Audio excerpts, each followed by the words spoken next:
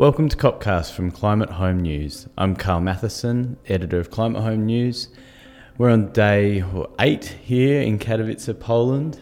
On today's episode, our producer, Soila Aparicio, is going to take us on a journey through the COP and see it through a first-timer's eyes. But first, I just want to thank our supporter, the Stockholm Environment Institute. Reporters in the climate space always struggle to find the best data. There's so much out there, but the Stockholm Environment Institute are always really reliable and helpful, and we go to them a lot for the best and most accurate data and analysis. So for compelling evidence on climate action, go to sei.org. Just before we jump into Soila's piece about the COP, there's some news over the weekend from inside the plenary. A group of oil-producing countries, unusual bedfellows, the US and Russia, but also Saudi Arabia and Kuwait, teamed up to stop the adoption of a important climate science report on the warming effects of 1.5 degrees, or the effects of warming to 1.5 degrees. They were fighting about one word. So the Maldives, as representing small island states, wanted all countries to welcome that report, and the US and its allies just wanted to note it. And that might seem like it's just over one word and seem really arcane, but it was really a wider kind of litmus test of the political fault lines at this meeting, and how far the polluting countries are willing to push it. And if nothing else, it also shows that climate science remains an utterly politicised thing. Speaking of the politicisation and the climate scepticism in politics, also today Brazil's president-elect, I've just got here in my notes, Jair, which I don't know if we'll catch on, that's Jair Bolsonaro, announced his pick for environment minister. Ricardo Salles is a close ally of the agriculture lobby, which wants to roll back protections on the Amazon. And he told reporters in Brazil that the Bolsonaro government would review Brazil's status in the Paris Agreement and its membership. So not good news out of Brazil for the Paris Agreement, but we'll keep a watching brief on it because Bolsonaro's gone back and forth on that a bit. And now, Soila, you're here with me. Hi. Hi, Carl. You went for a wander, or many wanders through the COP over the last week, and what were your thoughts? Well, I think the resounding impression is how big it is. I didn't really know what to expect, and then when I got here, I was like, this is nothing what I expected. But yeah, I just think the overall impression is how much there is going on and how much there is to absorb.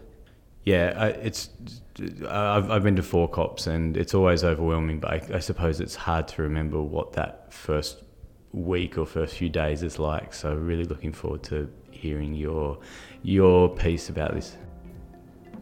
Hello, Copcast listeners. I am Soila, and I have been behind the scenes producing Copcast here in Katowice. This is my first COP, and I thought I would try and share my experience and first impressions being here.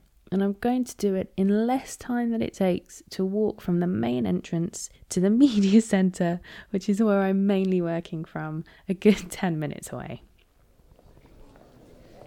This place is huge. The food hall is contained in a stadium. There are massive meeting rooms where hundreds of delegates negotiate. You've got 2 big pavilion areas and even more for press conferences and side events and all sorts of things. About 250,000 people or so come to this gathering over the 2-week period. And for a first timer, I think it's a bit overwhelming. There is a sense of urgency here, but there is also this is very remote from anything I've ever experienced. The action happens in big rooms, and although the doors are open and these meetings are live streamed, not everyone is allowed to go in, so that was quite interesting. When you're not following what's going on, here's what else there is to see. So I'm here in the country pavilion area. Several countries have these spaces, almost like a marketplace. They have talks and panels.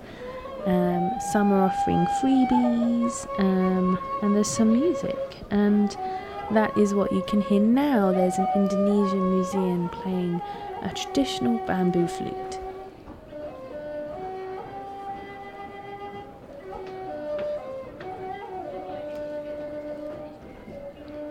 And each nation brings something different to its marketplace space. The UK pavilion has this light up smart car.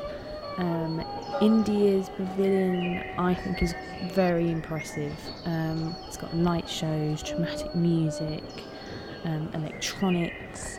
Poland has put us in the forest, as you can hear now.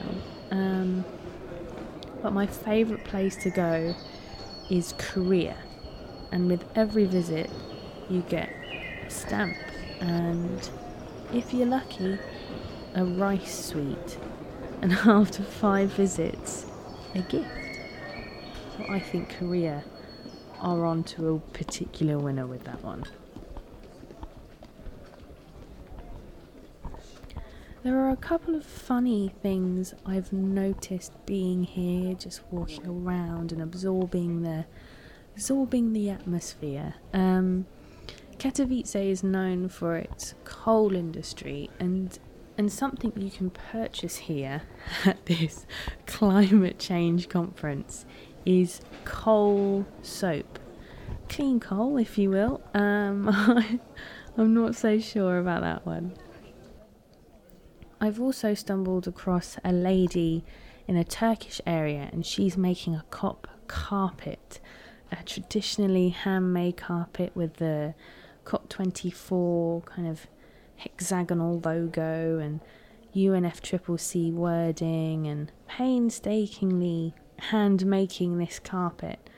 And she's about a third of the way through. We're on day 4. I think she can make it. I'm trying to think of a way to describe this place without using the word massive. You spend a lot of time walking or sometimes running from one area to the other. The atmosphere, though, is very different. This place, this meetings, it's almost otherworldly. Of course, the reason delegates are here is to try to get everyone on the same page in terms of committing to doing something about climate change. Everyone has a story, and some have more a sense of urgency than others, and you can feel their frustrations, but there is also a sense of hope here. And that, if anything, is what I will take, besides maybe some coal soap, away from COP24. Thanks, Soila, for giving your first impressions of the COP. That's it for this episode of COPcast. I'm Carl Matheson. Thanks to Soila for being our producer. And don't forget to follow us on SoundCloud. We're on iTunes and all places where podcasts are available. Climate Home News is on Twitter, Facebook. You can subscribe to our newsletter via our website, which is www.climatechangenews.com. See you tomorrow.